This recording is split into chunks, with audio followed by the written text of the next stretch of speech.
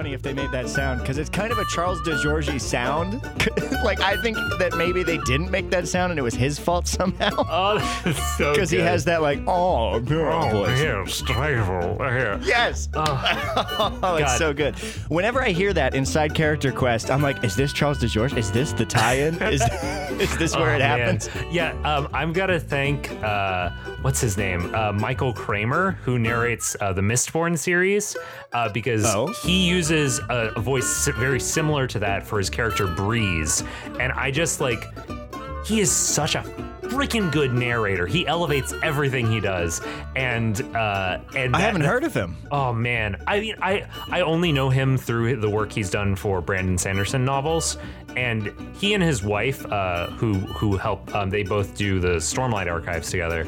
They are just so freaking good. Just so good. I remember for a lot of the novel, a lot of the series that he does, he's the only narrator. But on Stormlight Archives, his wife came in to narrate half of it.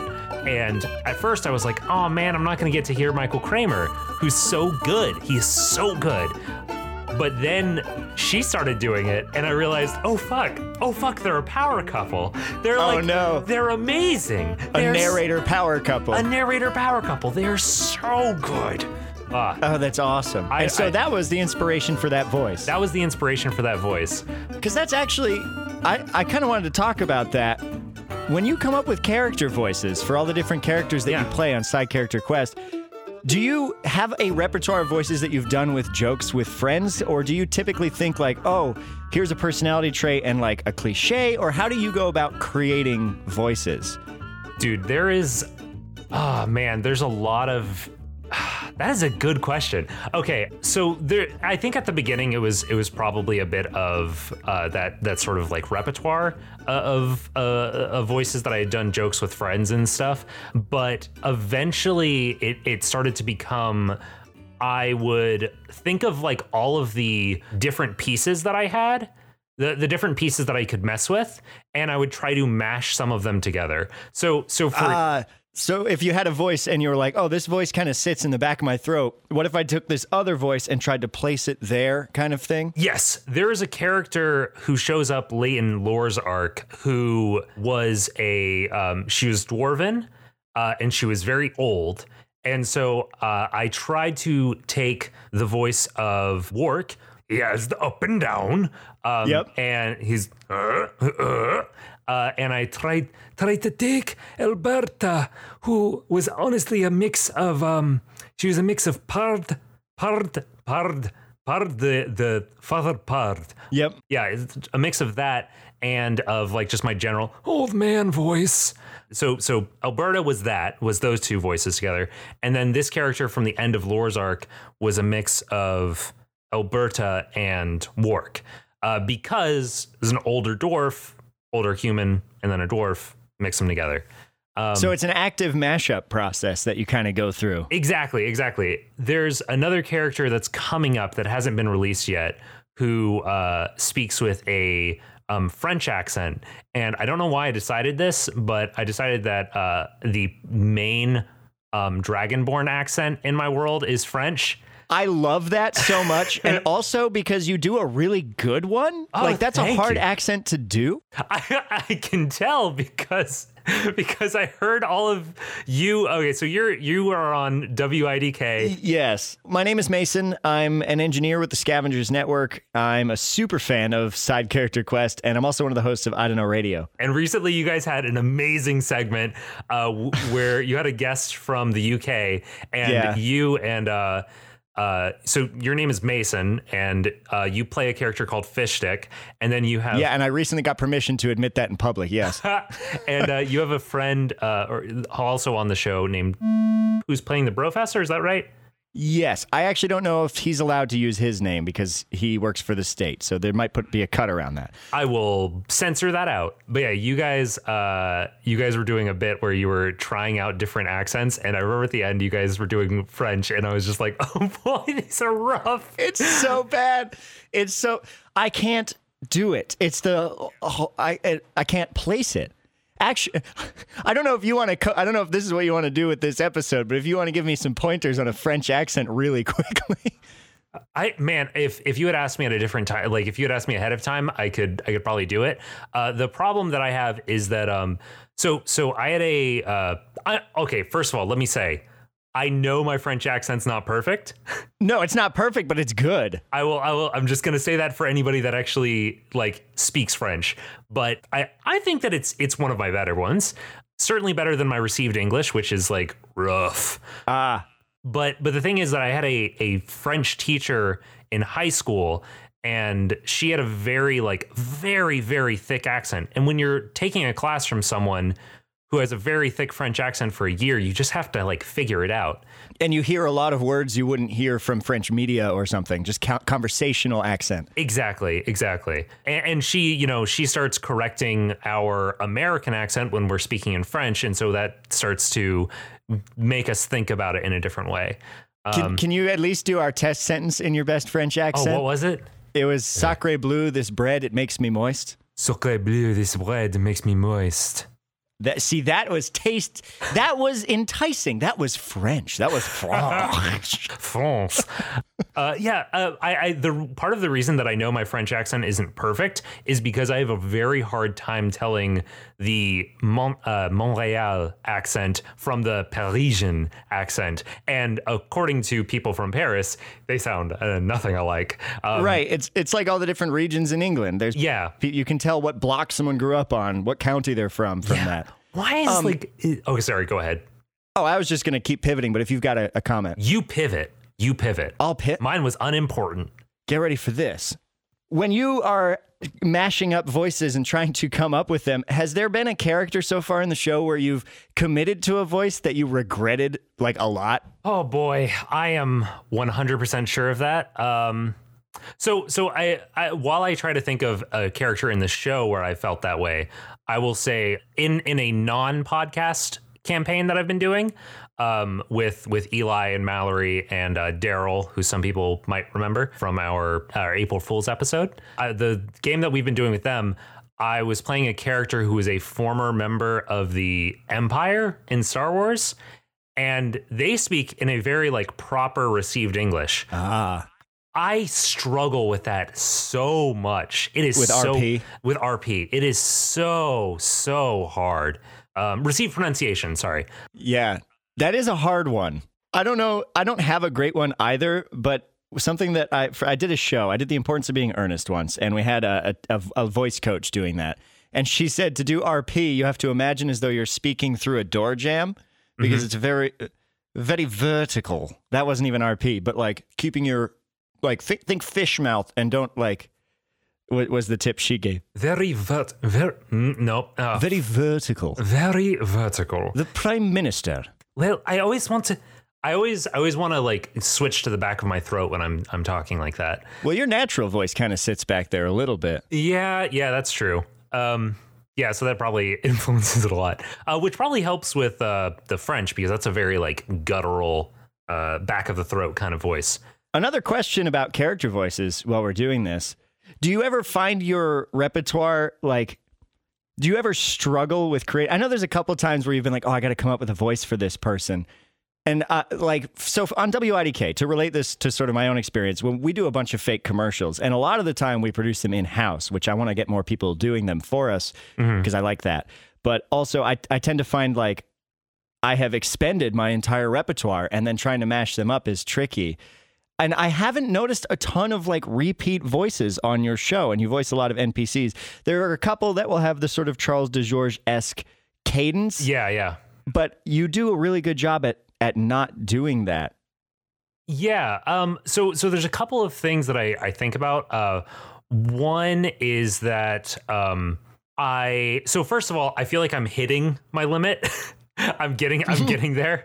And which makes it a little difficult. But another thing is like really trying to think about those different fragments, thinking about, okay, so just for example, like I can take my old man voice and apply it to any of the other voices, and that doubles my voices. Right. Yeah. And I can take, I can go deeper on any of the character voices, and that doubles my voices.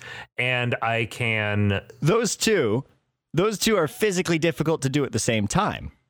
Together, old and deep. Whoa. That is... Wow, that's true, huh? I hadn't thought about that. Because it's deep, and I tried to do one for an ad recently where I was like, I want to be like a big, rowdy old man, and I couldn't. That's so... What good audio that is. Yeah, that is very hard. Yes. Whoa.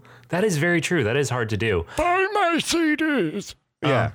But sorry, repeat the question.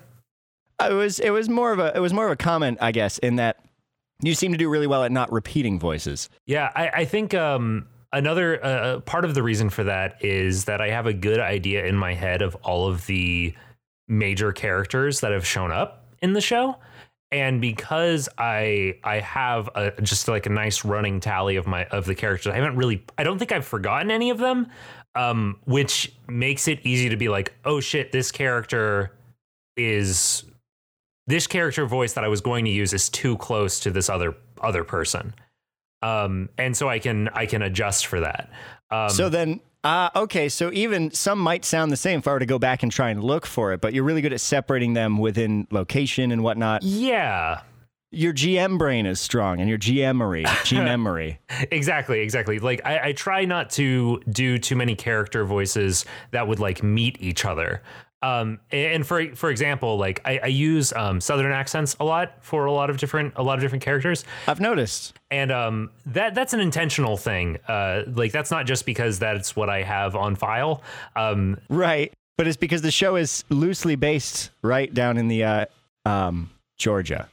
Yeah, it's vaguely like southeastern inspired in the climate and everything, and so right. So there's a thing with accents which people don't really think about, that there's a certain amount of like people associate negative things with certain accents, and I like to be able to do a Southern accent in a context that's not making fun of people with Southern accents. Yeah, no, and if you're talking to someone who's guilty of doing that a lot, you picked the right guest, because that, being from the North, as I am from up in Vermont and New Hampshire, there is a tendency to do that accent for comedic effect, which isn't fair. So I actually have really appreciated that you do that. And we try not to do that often, too. Yeah. Go ahead. The whole thing about trying to not do the same voices in sort of an area where those characters would meet each other. One more comment, and then it leads me into another question I had. I think my favorite voice that you've done so far is probably Daniel, the assistant to Alton. I just love it. So what inspired that voice before we get to the next question I have? Was it Davenport? Oh. Because it has a Davenport-esque quality to it. It does, and they're both gnomes, aren't they? They are. No, I was trying to. So I don't know that there was a specific inspiration there. I think that I was mostly just trying to do I wanted to instill a paternal feeling in Mallory for this character, and so I was trying. So going for that childlike wonder, almost. Oh, okay, boss. Hey, yeah. Specifically, I was trying to get the like crack in the voice. Yeah. And I also knew. So that was the first arc where I had I've mentioned this before. I try to challenge myself with every arc to do something new, and one of the things that I was challenging myself with that one was to have a large cast planned up front. And so I had a lot of time to like think about differentiating all of their voices. I love it. That is, as far as story goes, that has been one of my favorite, like, in terms of the environment that you place the character in and the story they go through. That has been like, who doesn't love a good old heist and then complications, Yeah.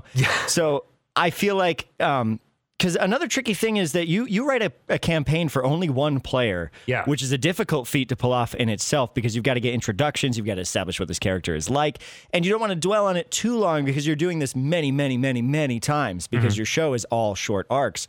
So I feel like that arc in particular had the tightest introduction that pulled you right into the story immediately. Yeah. And is that the hardest part about designing a campaign for only one player, or what is the hardest part? It totally is. Okay, so I've been thinking about this a lot lately. So first of all, on that particular note, my initial plan for how to intro that Alton's arc was to start with Alton giving a speech to like a guilds meeting, like to all of the different guilds leaders. And I was like, Mallory will bow out. She will be like, I can't do this. She'll straight up kill you. She would have killed me. I was just like, this is not going to happen. So I was like, I can't do that. Sorry. Remind me, question. What is the hardest part about designing a campaign for only one player? Okay. Is it that starting out? That is really my concern. It's really hard to get to the point where I feel like listeners care about characters. Where they're not just listening for the game show aspect of D&D, which I think is there, and I wouldn't want to make this just an audio drama. I want to maintain the roles of it. I want to maintain. Yeah, go ahead. I love that because I feel like that gives it a lot of character to it, because that's the magic of an actual play podcast, isn't it? Is that it's actually people playing this game. So I think. I'm going to totally sidetrack the conversation if I say this. No, go ahead. But I think how you've pulled in audio drama elements in the later arcs of lore, bringing in sound effects and stuff, adds, like, I feel like you have hit a critical balance that has made it just a perfect show, because it's an actual play podcast. You keep the rolls in, and it's actual dice that you're hitting the table, and there's a charm to that. Yeah. And yet, it's still got that audio drama element that pulls you into the story. I love that. And like you said, the hardest part is making people care about these characters for such a short arc in a short period of time, because that is what people latch onto, right? Is you listen to a show for the theme of it because you're like, oh, this is a cool idea for a show, and then you fall in love with the people who do it. So in your show where you have characters that are constantly being introduced, I can only imagine how much you have to think about that and plan. Yeah, it's definitely a worry. And like one thing I've been trying to think about more, which I'm still sort of juggling with, is having recurring PCs or NPCs and having them come back faster so that like people can like have that to latch onto. And so they're at the very least, you know, seeing how these different players interact with different people. Like, have you listened to, it's fine if you haven't, have you listened to Ellen's arc yet? That's after Alton. She plays Quail. Yes. I have not. That is fine. Because like I said, I stopped listening to podcasts for a while because I got sick of people talking to me. That's a whole thing. Yeah. Just so I know what to avoid. What have you listened to and what have you not listened to yet? It's perfectly fine. By the way, listener, I'm totally okay if you jump around the show. Right. I know, because I'm bad, because I listened to Sir Roderick up through Deirdre's arc, and then I jumped all the way to lore, and now I'm doing Mallory's arc, which is Alton. And yeah. I have done the first 2 episodes of that, because I've sort of just recently gotten back on the podcast bandwagon. And I did catch up on Taz Amnesty because it finished, and I didn't want to read spoilers. So now I'm back on my side character quest haul. That's a different podcast. You need to take a break from, this is just advice from me to you. I don't know if I'm going to include this. You need to take a break from Side Character Quest for a minute to listen to the most recent live show on Taz. It starts strong. It ends. It ended in a way that made me go, this is maybe the best, this is definitely one of the greatest episodes of The Adventure Zone so far. The way it ends. I'm going to put that off until I finish Alton's arc. Okay, that's fair. And then I'm going to come back because I am really invested in where Alton is right now. Okay. And what you mentioned a moment ago about having more recurring NPCs, that's another question that I had was, I know that you kind of tell the story like Dark Souls, where it's like reading the item descriptions to get the background. And I think Eli has said that before. Do you foresee that overarching background story coming to a head and taking the forefront, or does that defeat the whole purpose of the show? So I'm not 100%, like, just to be completely upfront, I'm not 100% sure how I plan on it all coming to a head. Well, like if the wall climbers do something crazy or the wall comes down or something. Yeah. So there's, okay. So I definitely have, I will say this. I have an idea in my mind for what I want to be the final arc. And my plan originally was, as when I was first started making the show, when I first started recording it, was that, okay, so just being realistic about how podcasts usually go. They usually die out eventually. They usually die out like within like 20, 30 episodes. So I was like, this is probably going to lose steam at some point. So, but at the very least, I want to, when I realize that it's wrapping up, I want to do this one arc that I have planned. I have realized that like this show has legs. It's got staying power. And so, right. Because you made a comment on Twitter after I think the professor posted a meme that was like, let me be on your show. And you were like, everybody wants to be on this now because it's a unique concept. There's a lot of actual play podcasts, but not a lot that are doing what you do. So that's why I don't know if it'd be possible for you to bring the overarching background story without it becoming main character quest, you know? Exactly. Or do you continue it like Dark Souls did and you keep sort of the entire lore under wraps while you just focus on the lives of the people around? Yeah. So what I've thought about is if it becomes clear that the show is like, if it becomes clear that I'm going to have to stop doing the show for some reason, which I will say up front is not on the horizon. I do not see that being a possibility for this foreseeable future. But if that was to happen, then I would do like a final arc to wrap up everything, tie everything together. I have a way in mind to tie everything together at the end. I want you to tell me so bad, but I also don't want you to tell me at all. I'm not going to tell you at all. I'm on that fence. And that's another, you record so far ahead. You are incredibly organized. I don't know how much of a look into the background you generally give, but you record so far in advance. How do you not twist things up and get things confused? Hold on to that thought. I'm gonna finish this other thought. If it's things are winding down, then I will like give people a finale. More likely than like it is also possible though that if this show keeps going as it is, then it's possible that I might turn that finale into like a world changing thing. A season finale. A season finale, essentially, where this thing happens and then the setting changes dramatically and future arcs are massively changed because of what happens in this finale. Gotcha. The third way things could go is you are such a fucking planner. I could wrap things up with this finale that I have in mind, and then when that happens, when that things wrap up, we have the finale, and then I continue the show in a new setting. So, which I have. So you wouldn't just change the world. You say this happens. Here's a different part of the universe. Here's a completely different setting. I have a few different settings in mind. Would you switch game systems if that happened? I've thought about that. Because I know you did Monster of the Week for Deirdre's arc, but then you went right back to D&D. So I'm willing to change game systems at any point. If it the only reason that I have stuck with D&D is because it is the system that I am most comfortable DMing. I felt when I did Monster of the Week, it was literally my first time DMing Monster of the Week, and while I really enjoyed that arc and I feel like there was some amazing things that happened with that, I felt like there were ways that I could have done better. Because you were in a D&D headspace, and it's a very different game. It's a very different game. I do want to say that I have loved all of your PCs. Deirdre was the one PC I had no idea what they were going to do. Silas, you mean? Or Silas. Wow. Yeah, sorry. Silas was the one NPC I had no idea what they were going to do next.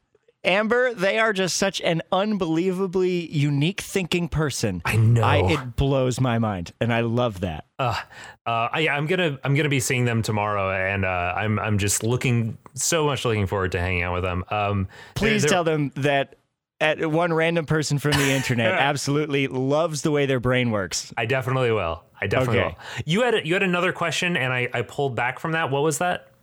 Oh, it was, you record so far ahead. You're such a planner that have you ever gotten confused about timelines or whatnot between PCs? And it's okay if that's just a no, because I've got a bunch more questions.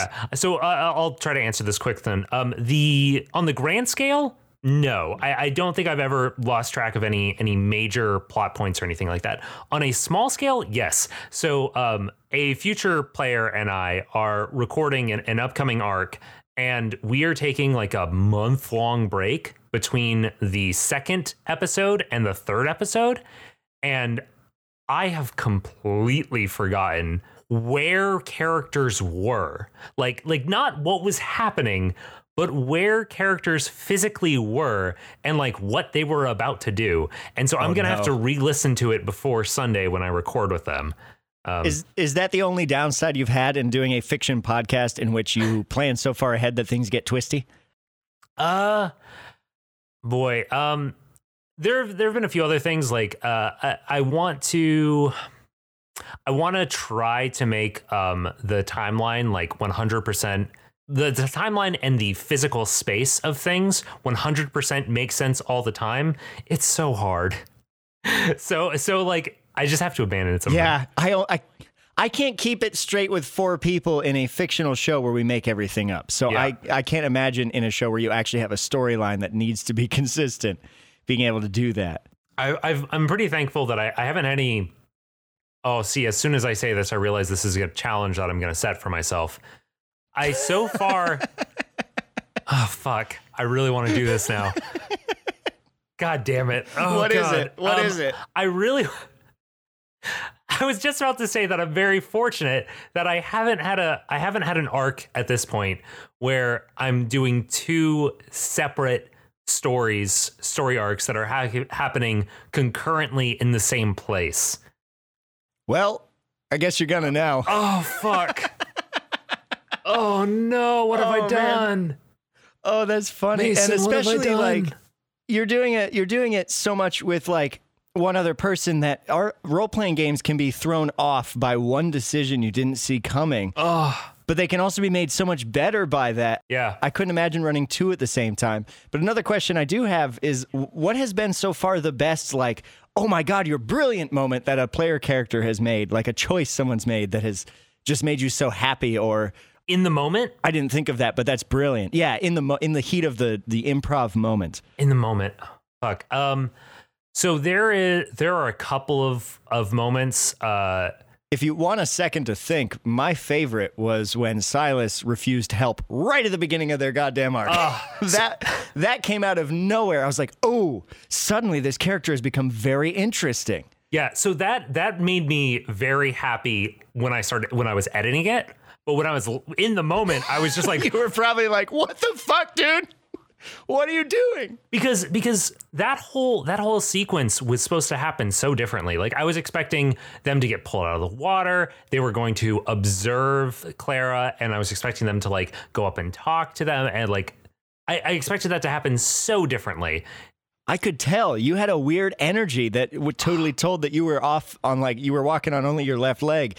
That's not a saying that people say, but it's something I've started just now. What was the question again? The question was, what's the best, oh my God, you're brilliant moment, but you were talking about when Silas made that bad decision. Yes. Or not bad decision, different decision than you expected. It was a great decision. Yes. So there's a few different things that come to mind. There's one that I don't know if I want to say because I know that you haven't listened to all of Lore's arc yet. And there's a thing that he does at one point that Eli does that I just absolutely love. Listeners to this will have gotten there, though, so if you want to say it, I'll just take my headphones off and you just nod when you're done with the spoilers, and I'll move to the next question. Okay, sounds good. The thing that I loved was the scene with Eli talking to the Peak, Lore's grandmother. I thought was very moving and very powerful, and we almost lost that audio, so I'm very glad we kept it. Okay, I didn't hear that because I took off my headphones for no spoilers. Yeah. But I'm going to pretend that I did, and you can leave this in or cut it out. Yeah, wow. I mean, that moment really just got me, you know? I knew that you weren't expecting it, but I could just tell. So the fun thing... Was that good acting? Was that believable? Oh, that was great acting. Was it applicable? It was vaguely applicable. Perfect. That's the title of my autobiography. The fun thing about that moment that I loved was that immediately after Eli finished it, he said, "Okay, 1 second. I think that I might have lost all that audio."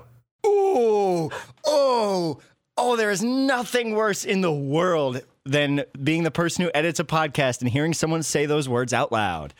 Oof. You know what's also amazing? What? He did lose that audio. And then we re-recorded that segment and he did it better. Oh, damn. That never happens. It never happens. Because there's like the magic of the moment or whatever. So that's amazing. I was so happy. I do have one more question for you. Since we have 7 minutes, we have time for like one or two. We should probably wrap up at like 8:27 at the latest.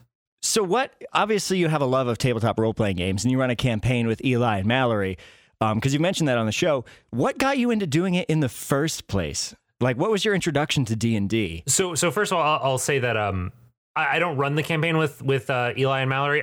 Eli's running that. Oh. Because that would be too much for me to do. I thought you did. I just thought, you're already crazy for doing what you already do. And I thought you were just even crazier than you are. No.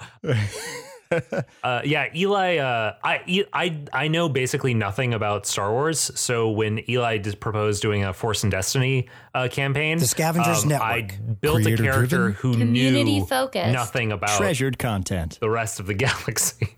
You know what, dude? You told me that. You totally told me that, and I knew that. But yeah, what got me into tabletop role-playing games?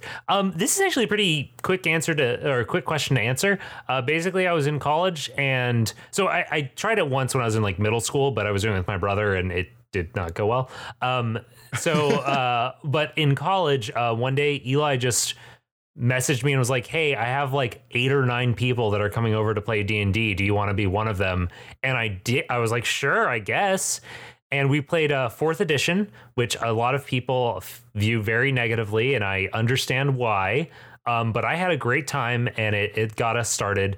And that was also the time that I learned that 8 to 9 people is too many people to have in a D&D party. That's a lot of people. I feel like the sweet spot is honestly 3 to 4.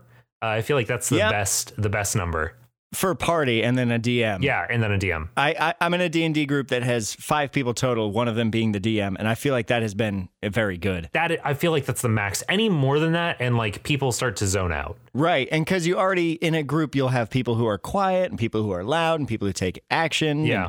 Yeah. But anyway, next question. Final question that I have for you right now is, who are the Joy Drops, dude? And why is their music so fucking good?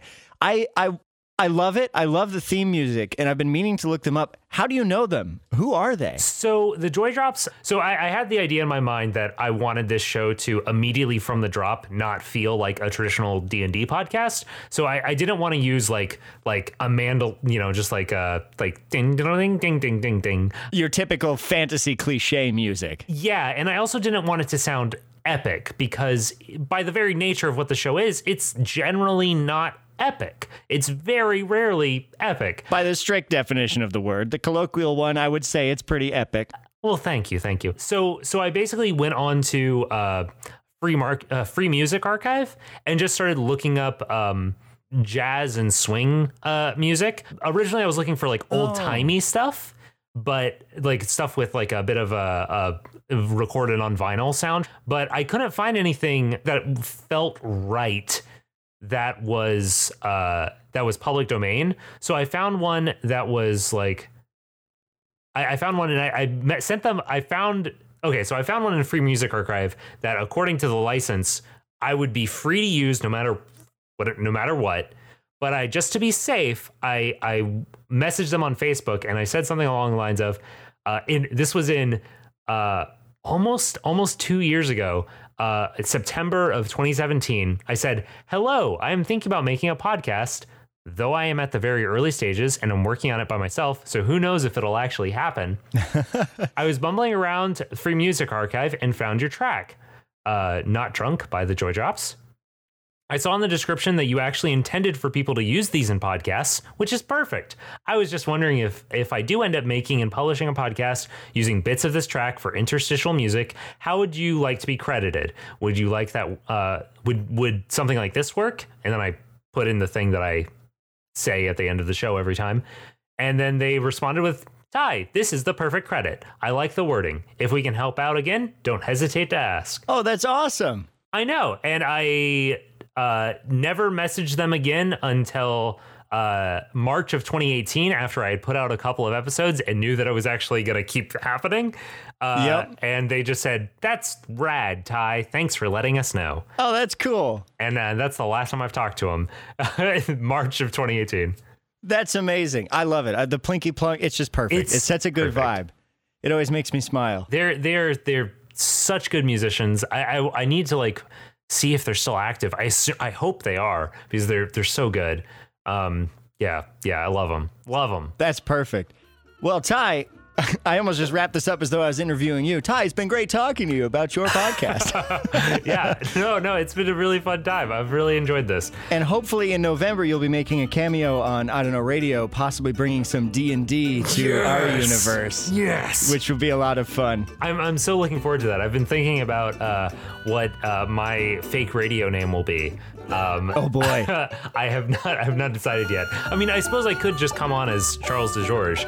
We'll see. Can you do that voice for a full 45 minutes? Well, I probably, honestly. I slip into it whenever I try to do the bargainer, so like. Oh, perfect. But yeah, man. So we'll see you over there in some capacity. See you over there in some capacity.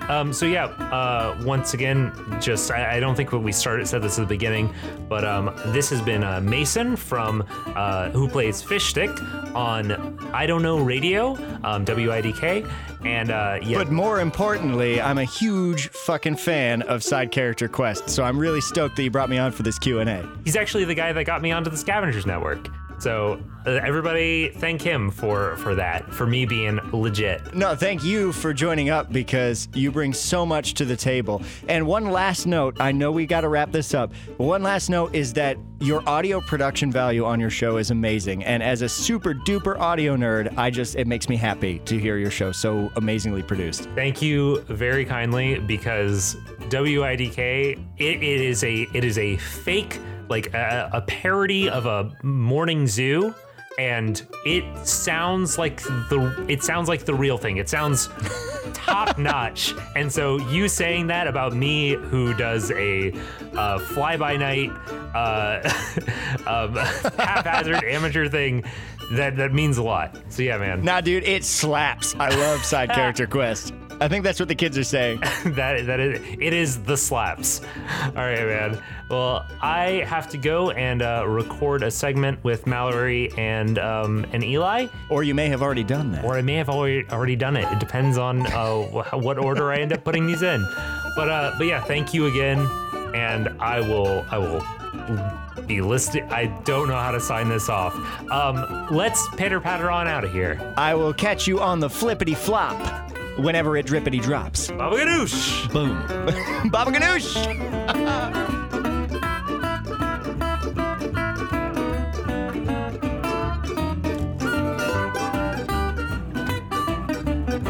We're gonna try something a little different this time, which is a soft open, where we're just kind of talking until we decide that we are into the show, and then we say like, oh yeah, so this is a Side Character Questions episode. Unless one of you guys had a specific way that you wanted to open, but I assume you don't. Wow, that's pretty hurtful, Ty. So wait, you're the only one who can improv an introduction? I mean, hurtful. I guess I'm not hurtful. I guess it's less that I'm the only one, it's less that I am the only one who can improv an introduction, and more that I'm the one that takes the initiative, and by which I mean, hi and welcome to Side Character Quest. This week we're going to be doing a Side Character Questions episode, and with me today we've got a couple of returning guests. We've got ourselves a Eli. Hello. Oh my God. Hi. He just finished playing the lore character. Are you tired of me yet? And we also have Mallory. Hi. Mallory. Sorry, I'm so afraid to talk because my microphone's making weird noises. Thank you for saying that up front. If Mallory's microphone gets all bippity and boppity during this episode, we apologize. We will try to avoid it. But if it happens, it happens. Fuck it. Deal with it. I will sit in silence as much as possible. No! You are welcome to always talk until I raise my hand to indicate something has gone wrong. So yeah, we're gonna be doing a bunch of questions and stuff. Eli, do you have any questions to start off? Let's just jump the fuck in. Yeah, I thought I'd start with a real, just light, fun one for you, Ty. So this is taking us back to that first arc with Roderick. Just real quick, Ty, how dare you?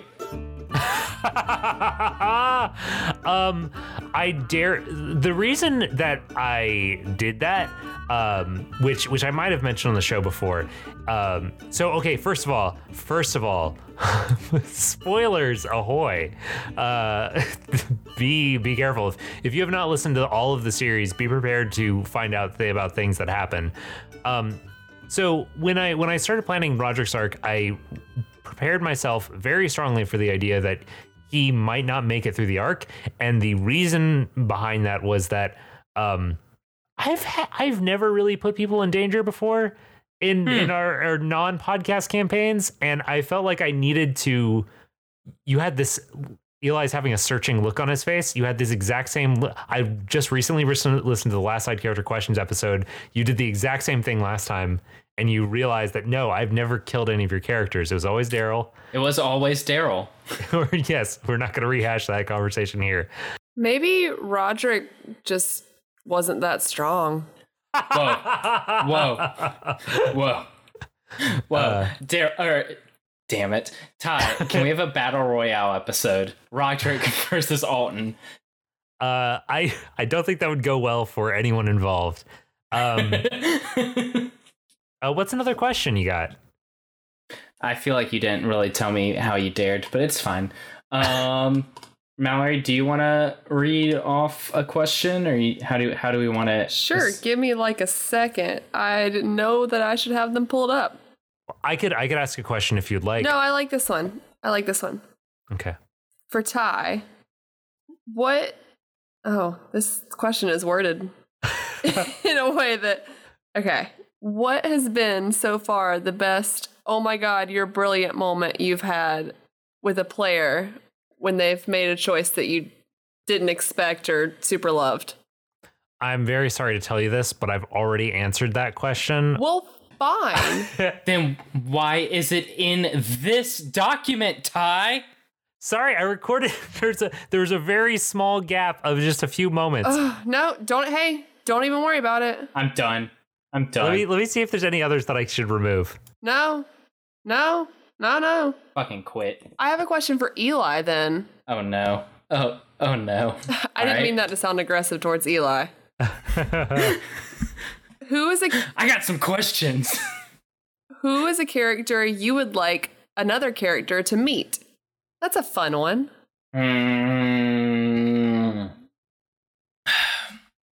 That is a fun one. I'm trying to think of like all the fun different combinations. Well, so Alton already met Ellen Quayle, so that's fun. Yeah, they were not intended to be a player character when that happened, but things changed. Yeah, I guess Silas and Laura kind of met. I'm not asking who's already met. It's asking who do you want to meet? I'm going through my thought process. Oh man. Okay, I think having I should have looked at these questions beforehand and thought about them so you can delete all this thinking, Ty. I think having Annie and Laura meet would be interesting because they're both really into nature and have very different ways of working with it. You know what I mean? Because like Annie was all a wizard and Laura was an angry asshole. Yes, the other magical class in Dungeons and Dragons. Yeah, you have your wizards, your paladins, your clerics, your sorcerers, and your angry assholes. So I think having them two meet and talk about nature, but mostly Laura just rant angrily about how people suck, and Annie just being like, no. Would be pretty fun. What about you, Mallory? Oh. I had a thought about this. I want Deirdre and Wark to meet. Oh, that's lovely. Right? I feel like they would just get along so well, and there would be all kinds of cool story stuff that would unfold from that. I feel like that would be... Those are probably the two most wholesome characters. Right? I love them both. Well, okay. So yes, I feel like that would go so lovely until Deirdre just fucking murks like some monster, and Wark is just like, what the hell? like what just happened? That'd be so beautiful. I'd love it. The way you're able to quickly do Wark's voice at the drop of a hat. Quick, Mallory, name an NPC. No, it's, you know why he can do that? It's because it's the same voice as oh no, how have I forgotten our dear friend with the peg leg from our other campaign? Oh, it's Sean Depew. It's Sean, yeah.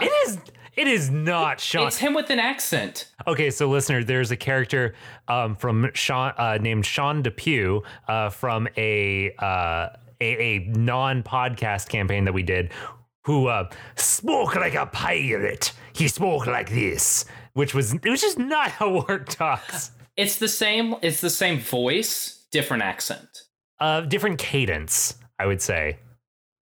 Fuck off, Ty. But yeah, that's who I think of every time, and that's why I feel like I, as a player, immediately realized that I was going to bring Wark on this adventure with me, because it's like, oh, it's Sean again. Oh, that's nice. I like it. It's another gruff bearded pirate kind of man. If you guys want to hear me do another show as a pirate man, then you should listen to Rolling Dem Crossbones on Rolling Misadventures. I recently guested on those episodes of that show, and it was very fun. That was smooth. Anyway, yeah, thank you. All right, let's go on to. I have a question that was asked by Mason. Either we just had on, or we will have on in the future, depending on how I edit this show. And he asks, and then right here I edit in his question. Hi, Mallory. This is Mason, pre-recorded, and I have a question for you because there's been talk about your bad rolls. What is the most hilarious or most impactful critical fail that you've ever had? Not just inside Character Quest, but in any role-playing game, because they're always funny, and I'm sure you've got a good story. So what is it? Like what? Like he just assumes that this is a thing that has probably happened before. Yes. Blasted. Oh, God. I feel like there definitely had to have been a time when I was casting Fireball or something equally powerful when I made the mistake of being a Dragonborn wizard, which is not like a great combination and also not safe for me to be. Because that's a lot of powerful spells that can go really wrong. I don't know if I can think of a specific time, but it had to have been when I was playing that character. Because now as Alton, I can just re-roll them, so I feel like they're easily forgettable.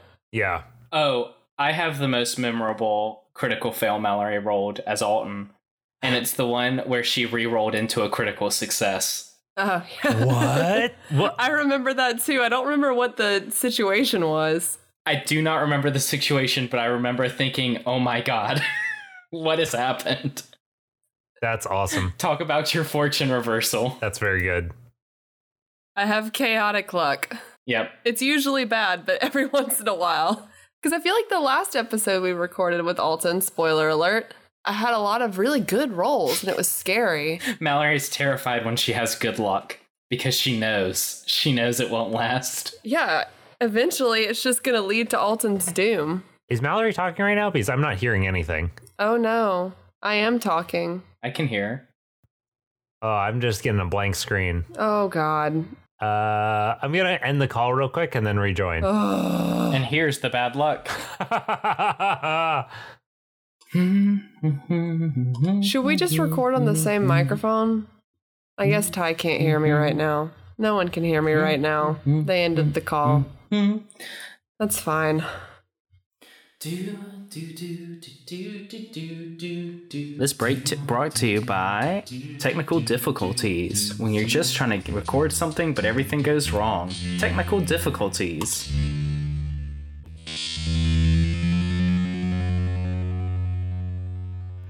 So we'll just move forward as if nothing was lost. Okay, let me ask a question. Sure, go for it. I just wanted to go next. I didn't have one in mind. Okay, I have a question. Yes, go for it. I'm prepared. Ty, Yes. will we ever hear multiple past characters encounter each other and record together? Oh boy. See, this is kind of a this episode right here is kind of a dry run to see how hard that is to edit and to logistically handle. I would like to do that at some point. I feel like that would be a very fun way to like pull things together, especially for some sort of like holiday special. But I feel like I would only want to. I feel like I'd first want to do that with like a special situation, like introduce it as like a holiday special, or introduce it as like a character makes a cameo in like one episode of another character's arc. So yeah, does that answer the question? I've forgotten what the question was. Yes. Okay, good. We're fucking killing it tonight, guys. I have a question based off of, so I listened to the last side character questions before recording this one, or I listened to bits of it. Eli, do you still hate pumpkin flavored things? Yeah, I'm not a fan. All right. I'm gonna run through a couple other questions from that I had after listening to that. I don't remember that being a question on the last one. Here's another question. Hey listeners, why don't you ever send us any side character nog? Hashtag side character nog. Side character nog. I need your goddamn nog recipes. Listen, we're doing this at the beginning of October. We have time. This can be seasonal. You've got to send us your side character nog, and then we can hashtag side character nog. Hashtag side character nog. I expect at least I'm not gonna be greedy here. I'm gonna expect 4 tweets. 5 tweets. I'm calling 5. 5 tweets. 5 tweets. 5 tweets with your side character nog appreciation or recipes. Get at us. Get at us. Also, you can at me on those nog recipes because I want to know too. Do you want to give out your handle or no? Yeah, sure. It's gonna give away my last name, but it's up to you, man. I'm not in control. I don't care. I mean, if someone wants to harass me on the internet, it's see, I'm not worried about it until you make me worried about it. It's, you know what? Never mind. Just send it to side character quest. Eli follows me. He'll find it. Eli acting like he famous. Mallory is laughing hysterically. It's very good. Yeah. So I've got a question to turn off this subject. This is a question for Mallory and Eli. How much do you guys talk about the show, like outside of recording the show? Like, so you guys are okay. For long-time listeners already know this, but you guys are married and generally live in the same household. So like you have lots of opportunities, but also, you know, this is not all of your life. So, yeah. I think because Ty, you and I talk about a lot of stuff, and I try to not tell Mallory anything that would be a spoiler. Okay. And I try to not listen to anything that Mallory might tell me that is a spoiler. So if I remember correctly, by the way, if so Mallory's screen freezes sometimes on my side. If at some point I'm talking over you, Mallory, just let me know. Mallory's screen does not freeze. She is stone still. Okay, cool. So I think that you guys talked when Mallory was initially creating Alton. Didn't you guys like talk a lot about that? Like how much of Alton's character like was pre-planned, and how much of it was pre-planned from Mallory versus how much of it was pre-planned between the two of you guys working together? Ty, it's super adorable that you think that I put a lot of pre-thought into character design. You should know better by now. It's my least favorite part of this. But no, Eli helped me. I asked Eli a lot of stuff about Alton specifically because he had been a rogue for our 4-year-long campaign. So he helped me with like more of the game mechanics and such. Gotcha. But I feel like, yeah, I don't know. I feel like I talked to Eli a lot, and I talked to you a lot about it too. I talked to Eli mainly immediately after recording every episode in fear that I have just recorded a boring episode that everyone's going to hate, and then everyone's going to stop listening to Side Character Quest. And that's about it. Oh, so just so you know, Mason, who I was recording, either will record or have recorded a segment with, specifically called out your first 2 episodes as club bangers of just like solid stuff. Yay!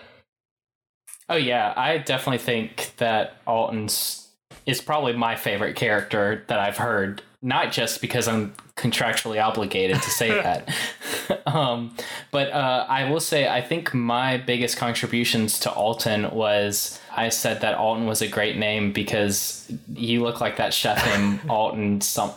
What's his name? Alton Brown. Yeah, Alton Brown, and so I thought that was funny. Another big inspiration from Eli was the ball bearings. Yeah, all about the ball bearings. I was so happy with that. There's no way I would remember all of the things that come in a thieves pack if it wasn't for how often Eli used those goddamn ball bearings in our other campaign. Failed to use. Listen, I did not fail to use the ball bearings. I would use them and then they would be sabotaged by certain members of our party. Until I eventually lost all of them. Anyways, I have a question. Yes, go for it. Since I'm being attacked. Oh, just so you know, both of you guys are welcome to like pivot to another question whenever the fuck you feel like it. Oh, I'm pivoting. Okay. Everyone, get ready for this pivot. All right, Mallory. So I have seen you play 3 different Dungeons and Dragons characters through the years, and all 3 have been very different, have had very different roles. In our 4-year-long campaign, like you mentioned earlier, you were a wizard, a dragonborn wizard. In a shorter campaign that we both played, you were a halfling paladin, and then in Side Character Quest, you were a halfling rogue. So between the mage type character, the combat type character, and the sort of sneaky type character, what was your favorite role to play? Ooh. I mean, obviously halflings are your favorite now that you can re-roll crit fails. Of course. Now, granted, they were 3 wildly different scenarios, but still. Yeah, no, I'm also pulling in our Force of Destiny campaign, where I guess I'm kind of more of like a tank in that I feel like I just like being a tank. Because if I've learned anything from RPGs, it's no matter what you're told, you're going to have to fight. I feel like you really like to be the strong silent type. Well, I think the thing is I don't like to lose. At anything ever. And if you're strong in RPGs, you can typically hold your own, whereas I feel like I spent most of Alton's first arc avoiding all kind of confrontation, because if I had gotten in a fight, I probably would have lost. Yeah. Like, Alton's a super fun character, and I feel like he is probably, I've been having the most fun with him as a character, but man, he could really benefit from having a party. I get why Dungeons and Dragons is not typically one-on-one. Yeah. And he's really good at a party. Yeah. Oh. Okay. What's your favorite kind of character to play, Eli? My favorite kind of character? Okay. So, in Dungeons and Dragons, characters I have played include a gnome rogue, the human paladin, the Aarakocra fighter, the dwarf druid, and I played a Minotaur warden back when we were playing 4th edition. And okay, so I don't think that out of all of those that I super enjoy just the straight up fighter kind, because I like to have different things to fall back on. I think I enjoy the more I've played rangers I think I really like classes like rangers, and I guess to a lesser extent paladins, people who have a bunch of non-combat skills to fall back on, but can also hold their own in a combat. Mm-hmm. I don't like to just hit things. I like to be able to do different things, but I also don't like. I don't think that straight up magic classes are for me, because there's a lot of weird rules when it comes to magic, and it's hard to keep all those in your head. It's almost like you just completely disregarded all rules of magic in Lore's arc. I hold to it. All kinds of different breaking rules of concentration spells and, there's no rules on casting that. time and, No. I'll fight you. Come in here. We'll fight. I'll admit I may have screwed up on some concentration rules. That was pointed out, but thank you, Elion. I will also point out that I don't feel like the concentration rules are very well established in the game. Also, it's hard to keep that in mind when you've had a bit too much to drink, maybe. Ignorance of law is not an excuse. I've read the whole player's hand. I just feel like if you have concentration on a spell, then you should not also be able to have concentration on another spell. But this is an argument that Eli and I have had. In my defense, it was the same spell. For a very long time after I listened to that episode. Which I feel like says a lot about this show, but also your marriage. There are rules. I like playing a character with. No one asked you, Ty. Hey, Ty, I was gonna ask. I like playing support characters. I like playing druids and bards and stuff like that. Characters who have like really weird and very situational spells. So there was a character I created once that was a bard, and the specific idea was that they would pretend to be the servant of this old rich person, but the rich person didn't exist. It was all an illusion, like literally an illusion that they would either pretend to be or pretend to be near at all times. And like that is the sort of bizarre those bizarre character choices that I like to make. That's what I enjoy. Playing a character who has like incredibly situational, almost never useful abilities. But then when they are useful, they're so useful. Dude, you gotta love those clutch spells. Those spells where it's like, aha! Aha! You thought it was pointless. So here's a question from Elion, and they just want to know, how's everyone's day going? I had a surprisingly okay day at work. Nice. Work has been real bad, but today I feel like everyone just kind of came together. We broke open or popped open a couple bottles of wine at 4:00. What? I work in a wild environment, and I feel like we all just kind of came together for a minute, and I'm hoping that next week is going to be better. So it's been a pretty chill day. Thanks for asking. Nice. Yeah. Thanks, Elion. Eli, what's your situation? Yeah, my day was pretty chill. I had a super slow day at work, which basically meant that I was paid to sit at a random arena for 6 hours and listen to podcasts. So pretty chill day. And then I played some video games. What about you, Ty? My day was like halfway between the two of yours. I had a pretty slow day at work.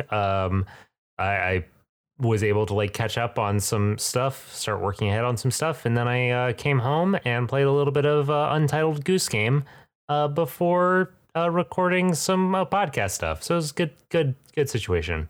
Man, Untitled Goose Game so hot right now that I haven't played. So hot right now. What the fuck? So happy. It's some game where you get to be a goose. I don't know. You get to be a goose, and the goose is very mean to this small English village. It's delightful. What is this on? The Switch. The Switch or also the PC. Oh.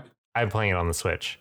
I feel like I'm so behind the times. It's like $15 or something right now. Yeah, it's like $15-$20, and it's a very short game. You could play through the whole thing in like a few hours. It's and solid. you're the goose? It's solid. You're the goose. Hey, if you got a problem with Canada Gooses, you got a problem with me, and I suggest you let that marinate. We gotta leave this world behind. We gotta leave this world behind. All right. Hey, Ty. I'm trying to make a goose sound. It's not working. I was just scrolling very quickly through the questions, and I came across the most important one. Yeah. If you could only use 5 condiments for the rest of your life, what would they be? Oh fuck. Oh boy. That's so many condiments. Are there more than 5 condiments? Eli, some people eat food. Eli doesn't like flavoring his food. Like it's a legit thing. Okay, no. I don't like most condiments. I do like some, and I love flavor. There are different ways to flavor your food. You just cook it right the first time. That's fair. I feel like, Ty, if you want to answer that question, then fucking rock it out. But I actually did find a question that I'm curious. I mean, I'm curious about what food you like too, I guess, but I'm more curious about this other question. What do you want to get out of the experience of running this show? Paid! Bum, bum, bum, bum.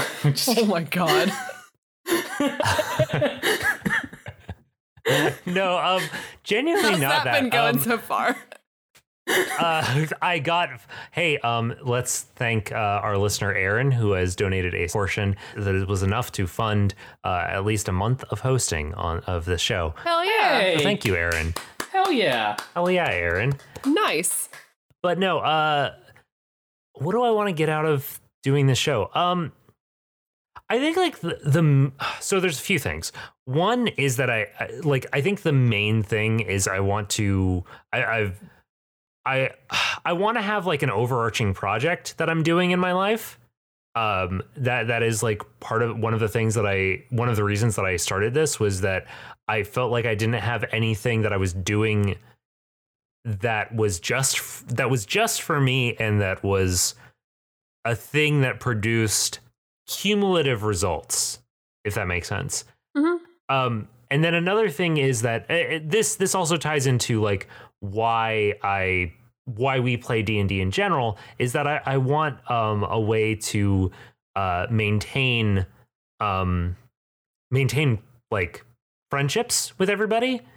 And I feel like D&D having an ongoing campaign is a great way to like keep connections with folks that like you otherwise might lose connections to. And like I value your friendships, and I want to like make sure that they stay here.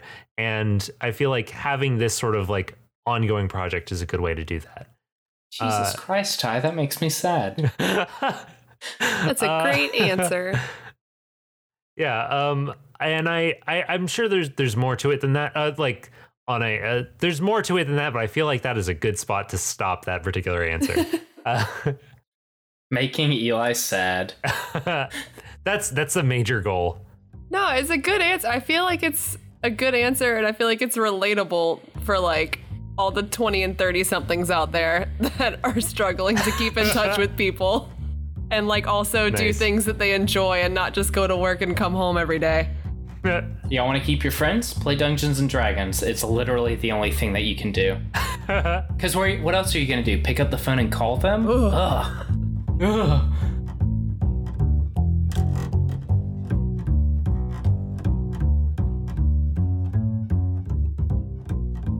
So if Ty includes this audio, I just need everyone to know that our dog has the biggest overbite ever, and it is so goofy.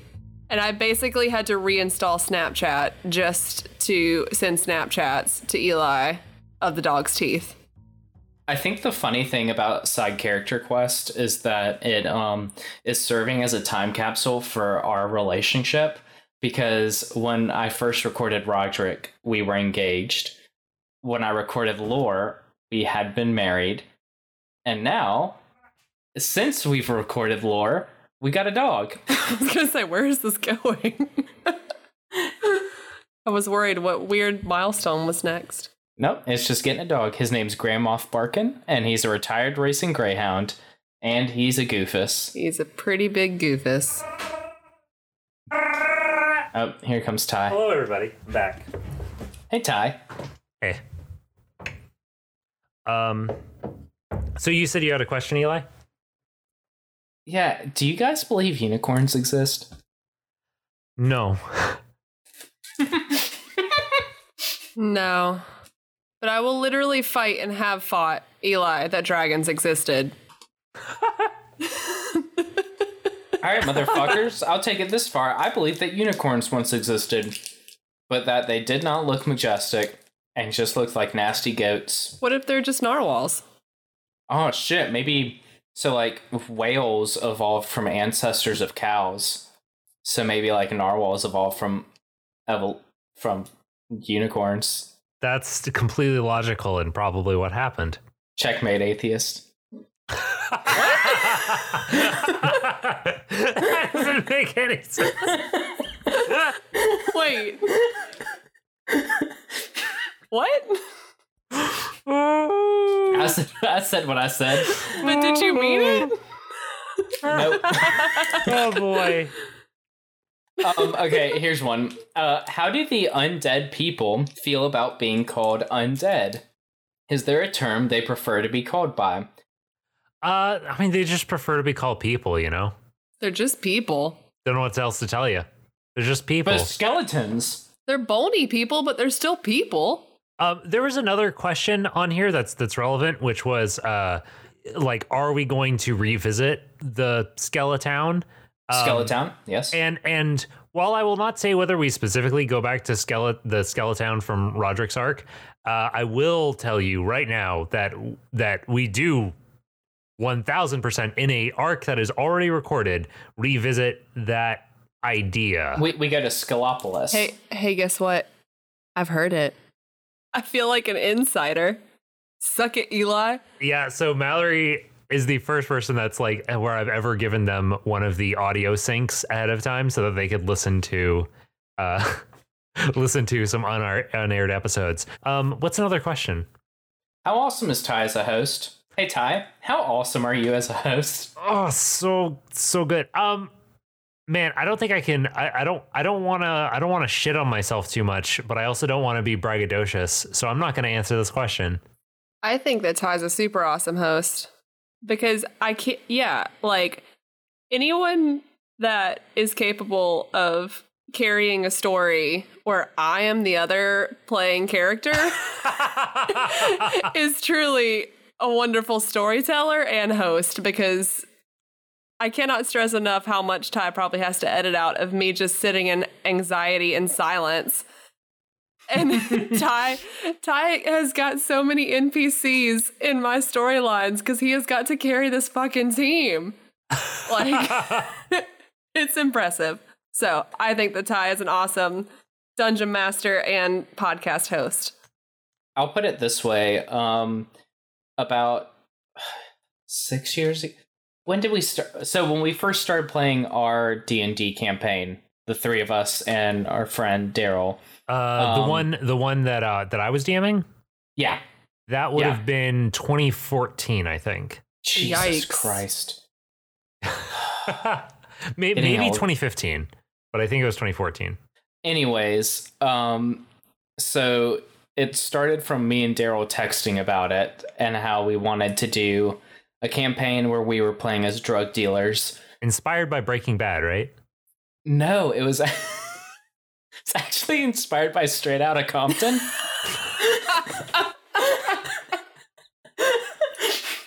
I forgot about that. Okay.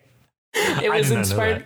It was inspired by Straight Outta Compton to the point where like each of our characters were somehow corresponded to members of NWA. How did I not know that? I don't know. Wait, who was I? Don't know. Dr. Dre. Hell yeah. Jesus Christ. But we were like, man, this would be really cool, but neither of us want to DM it. And then I texted him, was like, we will get Ty to DM this. He's the only person.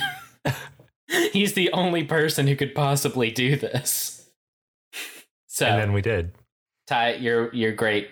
You're fantastic. Oh, thank you. We're all lucky to have you in our life. I appreciate that. I'm going to pivot to a not no longer Eli and I talking about how great Ty is, and Ty answering a question about the show. Okay, good. Oh, I have two different ones, and I don't know which one I want to ask. I guess we have time for both. We have time for both. We can go until, yeah. So this one is something that I've been curious about. How do you determine where and when the player's character arc will take place? Do you wait to hear what they want to play? Or do you, like, have some kind of framework setting to help them choose? This is a lot. Do you generally create NPCs to fit into their story arcs, or are you usually making them up on the spot? Oh, man. So there's a couple questions in that. What I've done the last couple of times, this is not 100% across the board what I've done, but the general premise that I've been doing is I put out a call for, hey, who wants to be on the show? I get a larger list of people that are interested than I'm expecting. Than I was expecting. And then I look through the list and I see, like, okay, which of these characters that they're proposing, that these people are proposing, look like they might be able to fit into, like, locations or quests that I have in mind. So I usually have either a location that I want people to explore, or I have a particular quest that I want to explore, and then I look at these characters that they propose, and I see, like, okay, who would fit in these slots? What was the next question? So how NPCs. Do I generally create NPCs to fit into the story arcs, or do I usually make them on the spot? That's about 50-50. So I've mentioned before that with Mallory's arc, I was specifically trying to come up with a large cast of characters ahead of time, which tells you that prior to that, I had mostly come up with them on the spot. And since then, I think that I've usually, in arcs since Alton, I've generally tried to have, like, at least 2 characters planned out ahead of time. But there's an upcoming arc where I very specifically, which you guys will notice because I'm sure I'm going to leave it in. There's an upcoming arc where I very specifically ask the player, like, hey, you design the character for me. You design the NPC. Give me, like, 1 character trait and 1 voice quality, and that will be the character that I build up for you.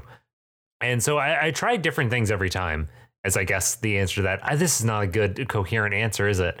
That's a good answer. Hopefully it explains things. Okay. Yeah. Okay. I got you. Have any of these side character quests affected what is happening in the main quest? Ooh. Or are they all, well, I feel like that full stop there, but then or are they all generally isolated? Yeah, so listeners of the previous side character questions will know that Roderick's arc had a pretty direct tie into the main thing. But beyond that, the different arcs have definitely influenced it. But when I am creating these side quests, I try to make them isolated enough that they won't have any major repercussions on the overarching on the main story that we are only seeing the side stories of. But I will say that Lore's arc and Silas's arc definitely could have made major changes to things. Yeah, I don't really think I can say much more than that without spoiling things. So that's all I'll say there. Right on. Cool. Okay. Sorry, I'm trying to, like, mark the ones that we've asked. Okay. Hey, Ty, can I come on the show? So a lot of people have asked that, like, a lot of people. And but hey, Ty, can I come on the show? I think Eli's been on the show enough. Eli has been on the show enough. Eli's been on the show too much. You will get all burnt out of Eli. I'm feeling attacked. Yeah, so I was really worried when I started the show that, like, I wasn't going to be able to get people to be guests. I was very worried about that. And recently I've just had so many people that I would love to have on the show asking to be on the show. And it, like, makes me very sad because, I have I have the next 4 guests planned. And what I've told myself is until I finish recording them, I am not going to tell anyone else that they can be a guest. And the next 4 guests, I imagine, will not finish recording until late January at the absolute earliest, which just kills me. So anyone who asks, can I be on the show? Ask me again in February, because otherwise the answer is going to be no. Ty, I have a question for you. What's it feel like to be so popular? Man, it's not that I don't think it's really that I'm popular. It's that that everyone wants a DM and everyone wants Everyone wants a DM. No one wants to be a DM. everyone wants a low commitment D&D. And what I am promising that people, is a tale as old as time. I am promising people a D&D game that they have to put in very little effort into and will be over in 2 to 6 sessions. And that no one promises that. Like, no one tells you that that is going to happen. And I'm telling you that that will happen when you come on for my show. And like, so that is, I think, why it is such a popular thing. I've only had one person that has ever backed out of being on the show, and that is because of like extreme life circumstances that were unavoidable. But hey, Ty, really though, can I come on the show? Never again. Oh, okay. No, yeah, you totally can. Wait, did Lore die? I haven't finished the episode. Just kidding. Okay, Lore thought he was gonna die. Have you really not finished the episode? I have finished the episode. Okay. I was about to say that's a little hurtful. I like how you guys recorded an episode and then ended it, and then we're like, no, wait, actually, let's record a different ending once more with feeling. Oh boy. The ending with Lore. The reason I decided to do that was to really fucking hammer home that this is like actual play and that this is, you know, this is not an audio drama. We're like figuring this out as we go along.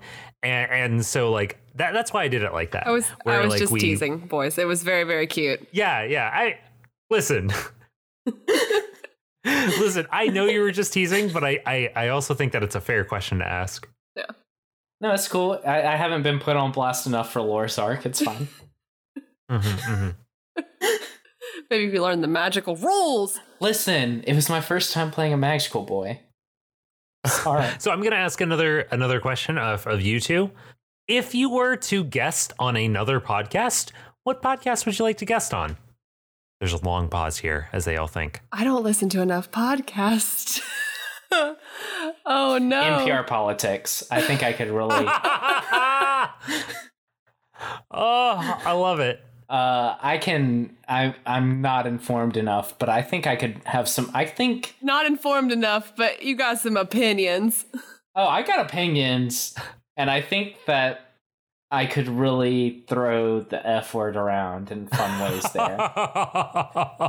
But yeah, I don't know. I don't listen to a lot of podcasts that have guests. I was going to say, you listen to so many podcasts.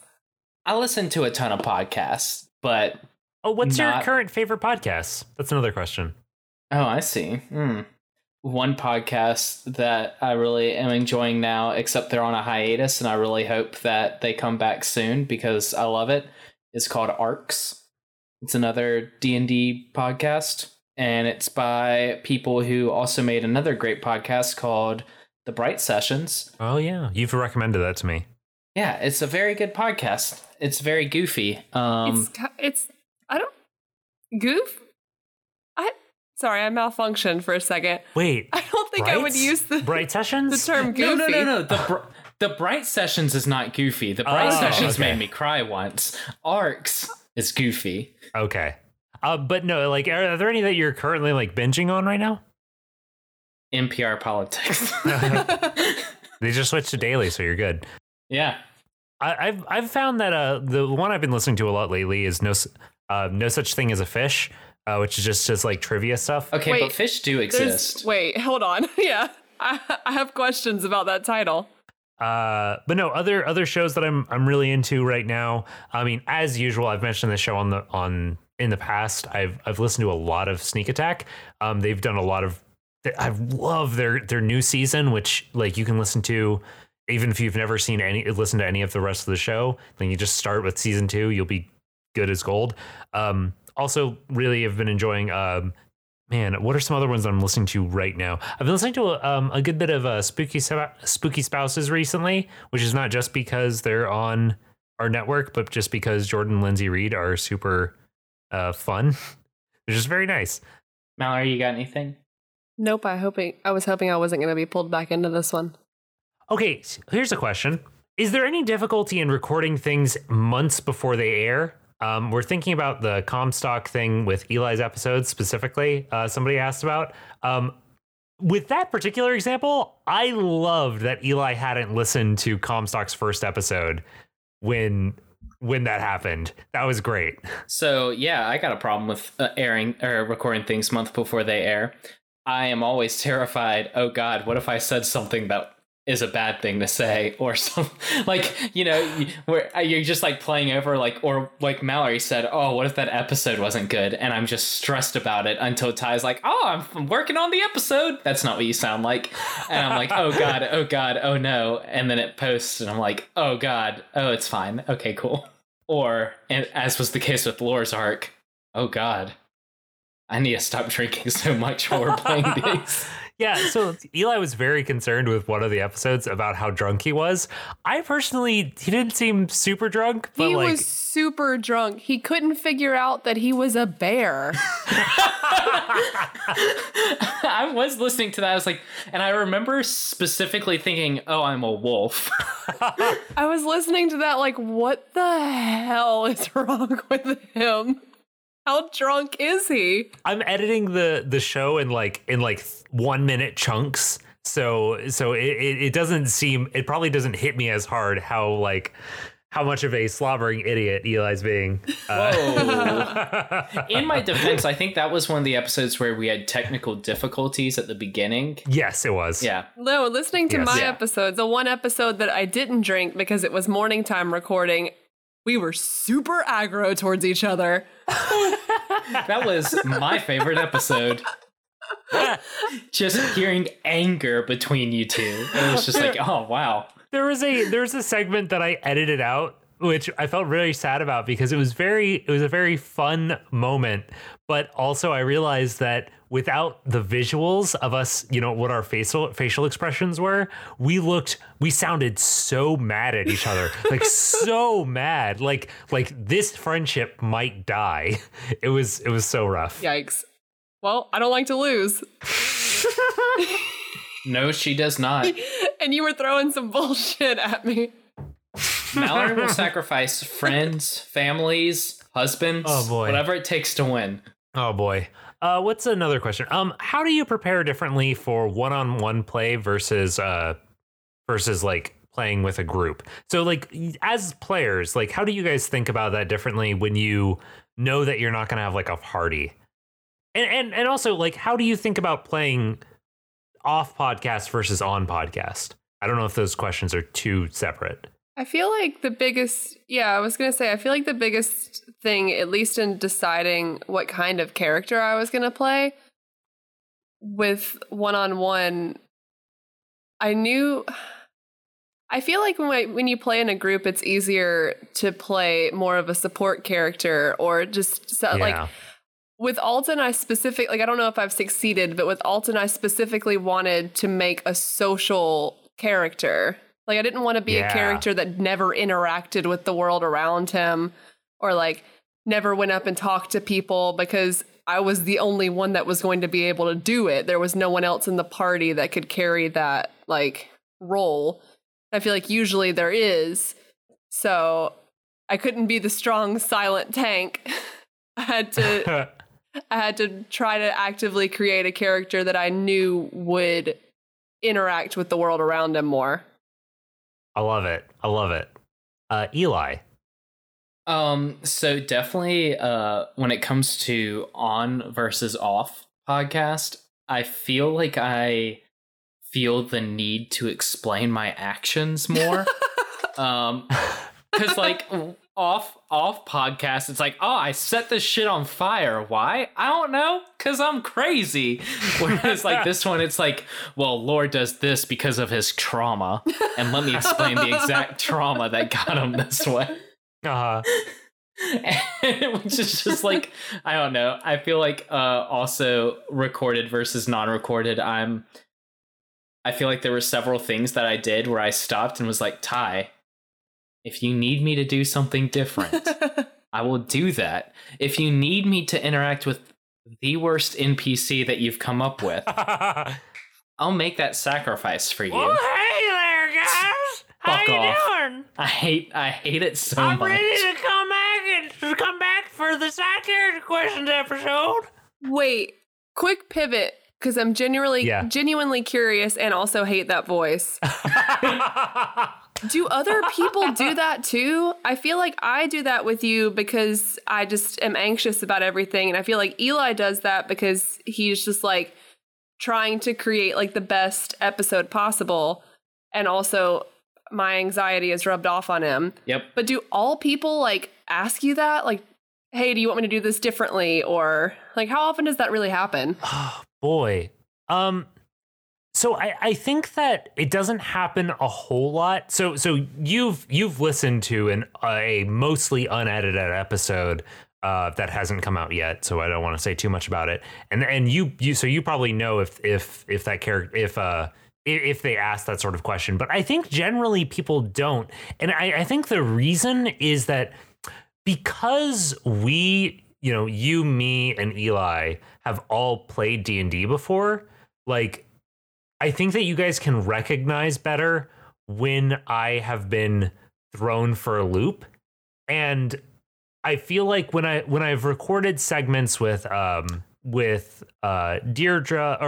Elion, with Renee, with Ellen, with all of them, they haven't probably been able to tell when I have been thrown as well.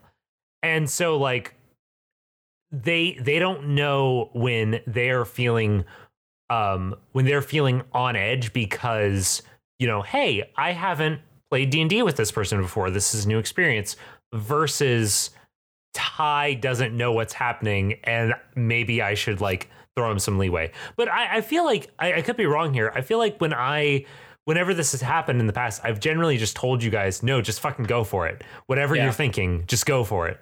Oh yeah, no, I don't think we've ever changed anything, and you usually don't even edit out the conversation talking about it. I edit out more than you would think. Hey Ty, please edit this out. Yeah, I will edit this out. Does not edit. I edit out so much more than you even know. Yeah, I know like nothing had ever changed. I was just curious. That's a good question. Yeah. All right. So Ty, is there a time, in parentheses, like era, place, or genre you haven't explored in your show yet that you hope to someday, whether it fits this storyline or if it's a one shot? So as far as this setting is concerned, I've considered doing a like long in the past episode, but I've been hesitant because I would want it to be something that would actually have the ability to impact the story, but I wouldn't want it to have the ability to fuck up the rest of the story. So like that is a thing I've really considered doing something like set way in the past to really like sort of set up like how certain things have gotten the way they are. But yeah, I'm just worried about like how can I do that and give people real freedom to do whatever the heck they want without maybe destroying the canon. So that's one thing I've wanted to do. You should bring Daryl in for that episode. Yeah, he's very good at not fucking up your story. As far as locations, bring in Daryl. Bring in Daryl. As far as locations go, bring in Daryl. I feel like now Daryl's never going to be able to be a guest on the show because of how often this is a topic of conversation, that he's just like a world breaker. He is a world breaker. He actually had a character in our first D&D campaign ever whose last name was Worldbreaker. Nice. Oh boy, I should have him as if I ever do like a new season in a new setting, I should like have him on as the very first person, just to like, all right, let's just fuck up things at the very beginning. We'll just go on from there. Hey Daryl, congratulations on your wedding. I don't know if I'll leave Congrats, this in. Daryl. Yeah, We love you. It was a very beautiful. Yeah, we love you. It's a very beautiful wedding, and I'm ambivalent. He's lying. He loves you most of all. I was gonna say Eli loves you the most. Yeah. For sure. What was I going to say? So yeah, most of the locations that I've wanted to introduce in this series, we have already hit on, or I have like episodes already recorded but not released that are going to touch on them. Like we've hit on the Pine Forest, we've hit on Mount Rena, we've hit on Cirque. We've a little bit just sort of adjacent to the old mine, South Bend, the swamps. We are going to go to the Salton Sea. We are going to go to the Three Brothers. Most of the locations we've already touched on. Yeah. So I don't think there's really a whole lot that we haven't explored that I want to. Right on. Yeah. Right on. Does anyone want to ask me this one? That's for Eli. Or what is it? Where is it? I'll ask it. Or Mallory, you ask it. I don't. Y'all don't have to. I just Do you didn't have it know. pulled up or no? I did, and then now I closed it because. I'll ask it. No, I'll ask I'm in it now. I'm going back.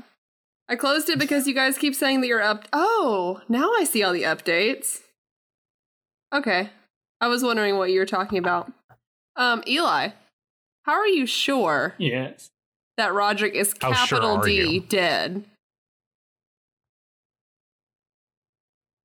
Oh, How sure are you? Sorry, this is why I have to read things in my head several times before I'm reading them out loud. Okay, so how sure am I that Roderick is dead? So I'll say this. How sure am I that Roderick is dead? About as sure as everyone else is these days. You want to know what my actual I'm not joking, even a little bit, theory is? Go for it. Okay. Roderick is the main character. Ooh, boy, I can respond to this. I will respond to this. Oh boy, should I respond to this? Well, you told who the main so character I'll was. go ahead and say He this. could have been lying. Yeah, I could have been lying. I could Ty have been does lying. lie a lot. I will say this. I have done a lot to. I have often been afraid that Roderick has seemed too much like the main character, and that is, I have never intended for him to seem like the main character, and it kills me that so many times when people have like been developing their backstories who are current listeners of the show, they've been like, oh, let me tie it into this stuff that I heard in Sir Roderick's arc. And I'm like, oh, but could you not? Because I don't want it to make it seem like he's the main guy. Because that kind of like, no.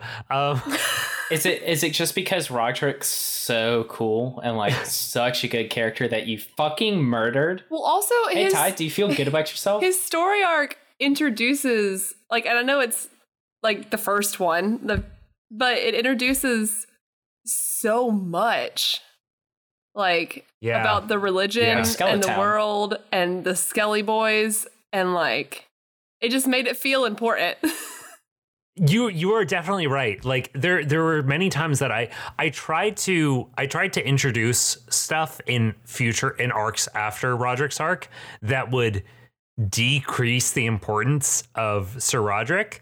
But every time I did that, or like the seeming importance of him, the superficial importance of him, but every time I tried to introduce that, the players would deftly avoid all of the stuff I'd laid down, with just as an example, because you are on right now, Alton's arc, I really, really intended to hammer home a lot more religion stuff that would really lay the groundwork that like Lumen was not is not the only major god and major religion of this setting. And I was like, oh no, but you managed to avoid all of my envoys, all of my potential there. Oh boy. Sorry about that. It's rough. Yeah, I mean, that's okay. It worked. It's how it goes. Speaking of Lumen, I just want to mention one thing that was pretty. I don't think Alton's arc had come out in time for the last side character questions. Mm-hmm. Maybe, but so I think we did mention that I was the one who made up Lumen, and like it could be the religion, and I talked about Nox and how he was like the Satan of the Lumen religion, and then in Alton's arc, Ty, you introduced that Roderick's grandfather was the high priest of Nox, and I think that moment I was listening to it with Mallory, and I was like, "What the fuck?"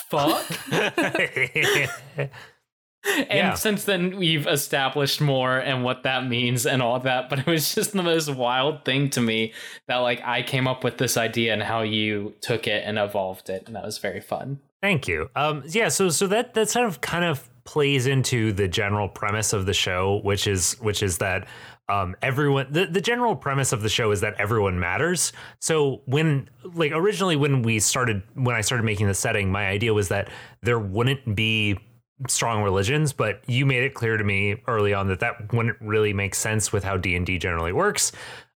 So what I decided to do instead was that there would be a religious institution in place that treated all religions equally, if that makes sense. And so like, and their symbol is that coexist bumper sticker.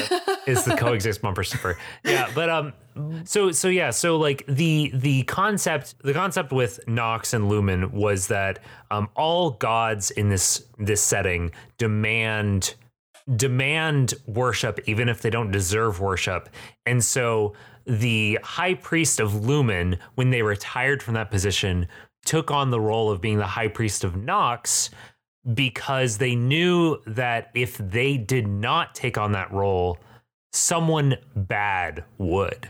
So they would take on that role to sort of fill the void so that someone with ill intentions couldn't take on that spot. Yeah, we had kind of mentioned that was like a Roderick's family, the heir, the younger one, carried the hammer and was a paladin. And then when his son was old enough, he would pass the hammer down and take up the position as the high priest of Lumen.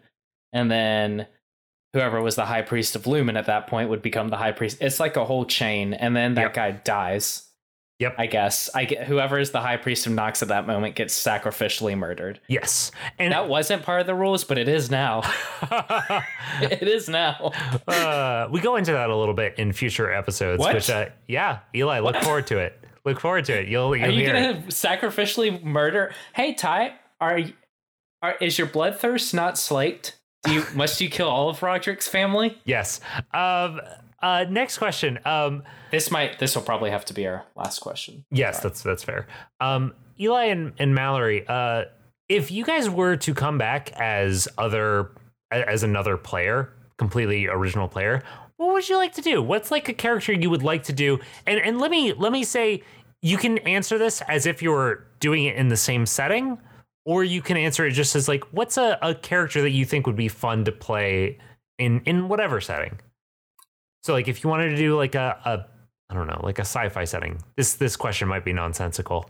No, if we want to play a character, what character would we play? Yes. Mallory, do you want to go first? Within the world of Side Character Quest, if I were to come in and play another character, I don't know why I answered this as if I was answering a pageant question.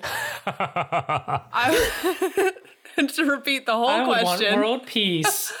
I would want to be one of the skeleton people. Oh. Ooh.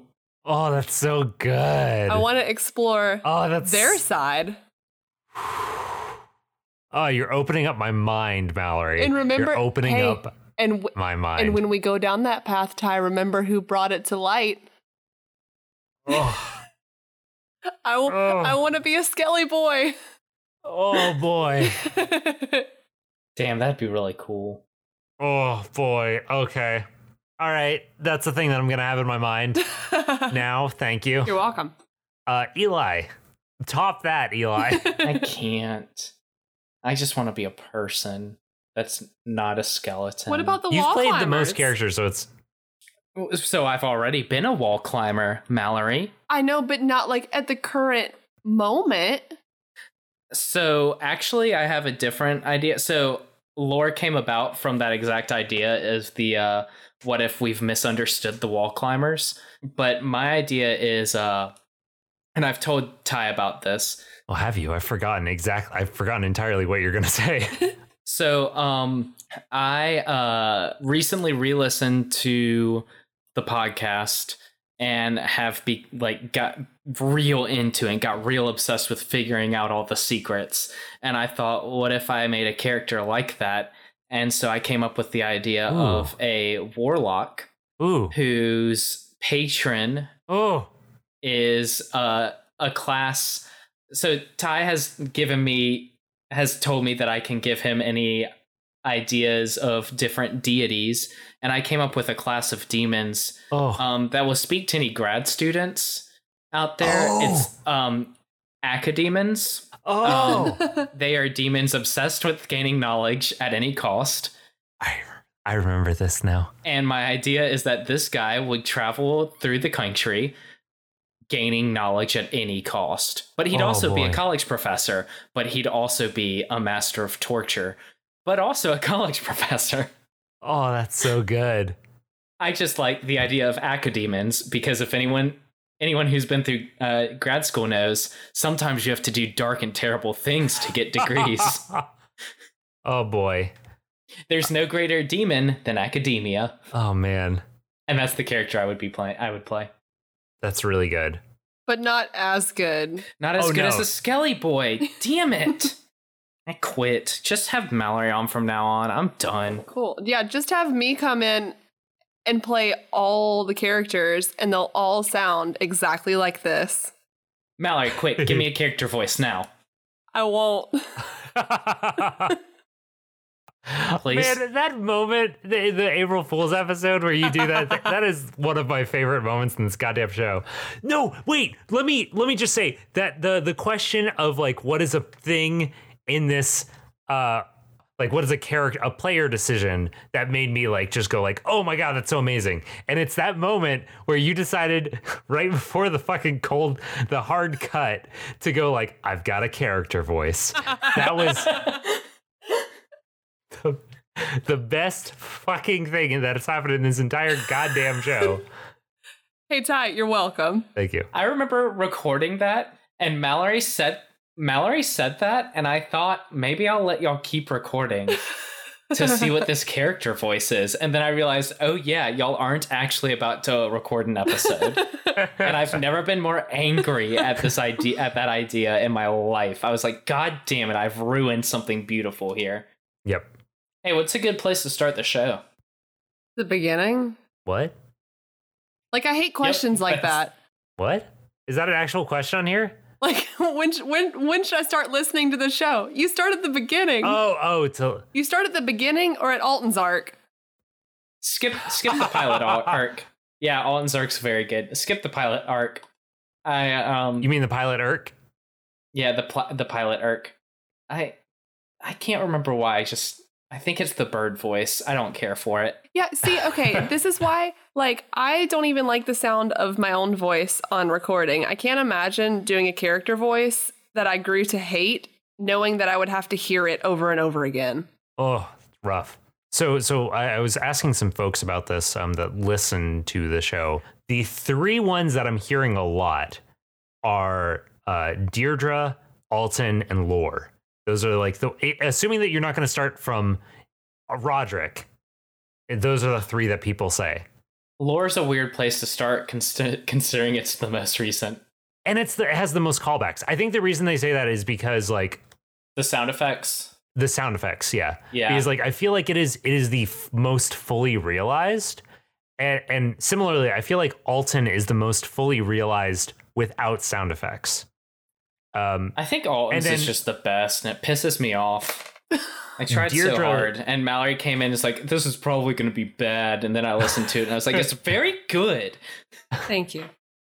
Yeah, well, the one that you just recorded that you haven't released yet, I feel like was also very good. It was very good, but like it introduced a lot, even though it was pretty short. And it introduced a lot. It introduced a lot about the show, which Eli does not know yet because he hasn't listened yet. It introduced a lot without having callbacks to previous episodes. Yeah. So I think that'll be a very good one. I'm hoping that'll be a very good one to like suggest to people like, hey, this can be your start point because it's only 3 episodes. Or just the beginning. That too, potentially. It could be like a begin in media res. Yeah, I would suggest starting at episode 1. Yeah, there you go. Mostly just because Roderick's a very good boy, and I'm proud of him. He's a very good boy. He's a good boy. Laura's not a good boy, but I'm still proud of him. One final question before we sign off. When you were creating universe and its characters, where do you pull your inspiration from? I'm going to ask you two that real quick. Where do you guys pull your inspiration from for Roderick, Lore, and Alton? Mallory? If anywhere. I need some time to think if you want to go first. Okay, so for Roderick, it was I wanted basic fantasy person. And I thought of Prince Charming from Shrek, but then thought, what if he was a good person?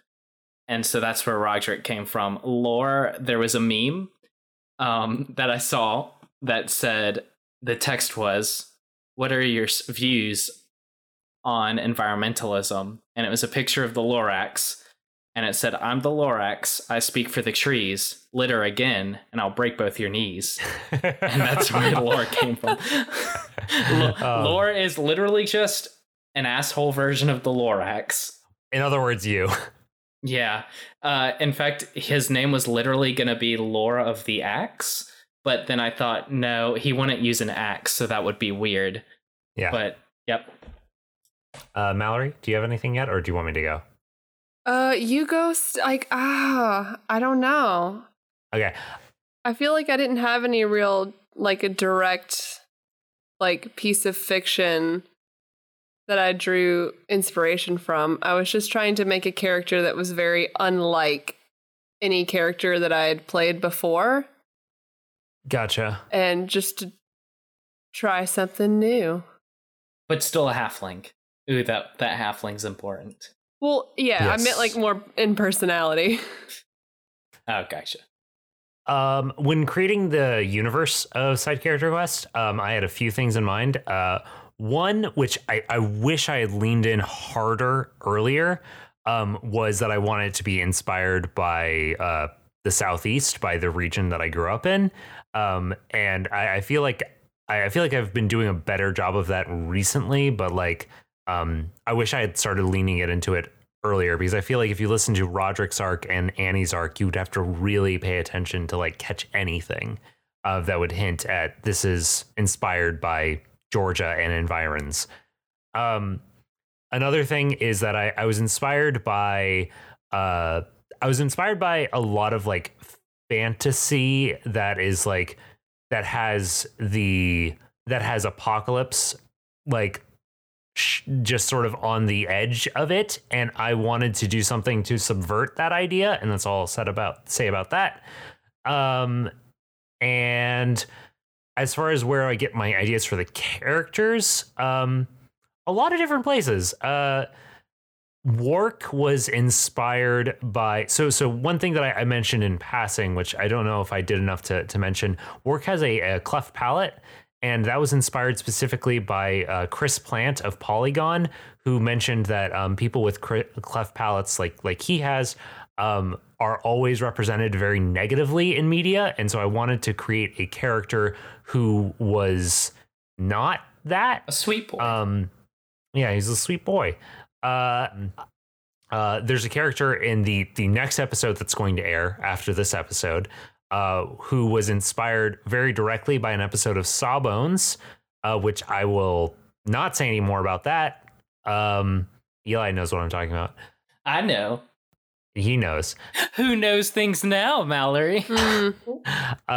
There's, oh man, what else can I say without spoiling things? Not and Yver were very specific. I decided that I was going to put in a self-insert, but I wanted to make sure I didn't care about them too much, so I made them real evil assholes. So Not and Yver are a self-insert of me and my twin sister, and that's all. And all of your character voices come from the audiobooks of the Mistborn series. Literally every single one of your character voices are characters from the Mistborn series. Oh man, all of your voices. You will feel very proud of yourself when you listen to the segment with Mason. Mallory, what were you gonna say? I was gonna say I feel like another main inspiration for me when creating a character was specifically creating a character that wouldn't be the main character of any story. Like, oh, that's really true. Like, Alton's a cool dude and he's a guild master and all that stuff, but like he's not like a hero adventurer. Like he's not actively seeking out the things around him. Like I just wanted to make like nope. I was trying to make a side character. Just like yeah. All right, suck up. No, I'm just saying that's what I was trying to think of, like, because I was worried that if I made like a fighter or something, I would actively be seeking out conflict and stuff. I think that's a good place to wrap up. Cool. Do you guys have any closing thoughts? Yeah, I want to see multiple people in one episode, just to ruin your life. We've done 5 different final questions. Yep, I've been Eli. What's your Fire Emblem house? Going deer. My Fire Emblem house is Goose. Goose. Okay, fuck off, Ty. Goose. Please stop. I'm asking politely right now. Please stop. Oh God. I can't do it. All right, guys. Let's pitter patter on out of here. Thanks, Ty. Thanks, Mallory. All right. I'm stopping recording. Stopping this fucking garbage fire. All right, now that Eli's gone, we can record the real episode.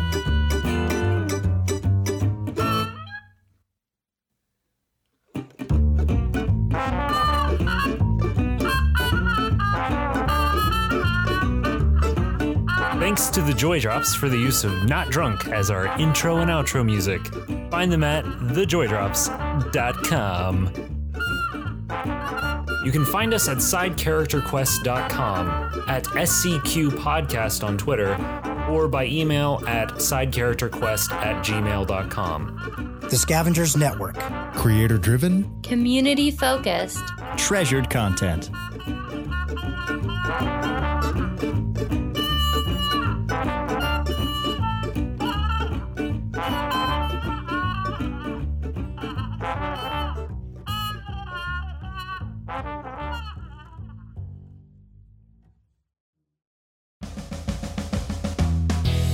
Hello and welcome to FMK All Day. I'm Erin. And I'm Elizabeth. And on this show, we play no holds barred Marry Kill.